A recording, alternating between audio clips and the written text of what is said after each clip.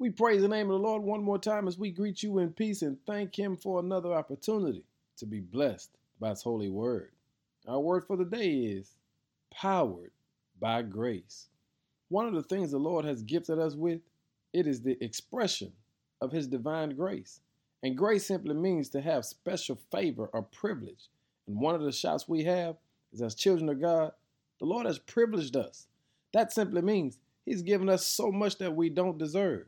And today, we want to show our appreciation for that privilege. To do that, just like God extended grace to you and I, we've got to be willing to extend grace to someone else. Because when you read Ephesians chapter 2, verse 8 says, "For by grace you have been saved through faith, and not the work of yourselves."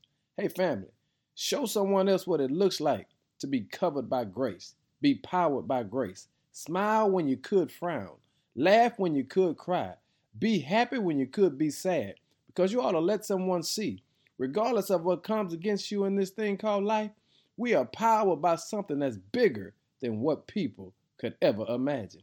It is the grace of the Lord. It is that which we don't deserve.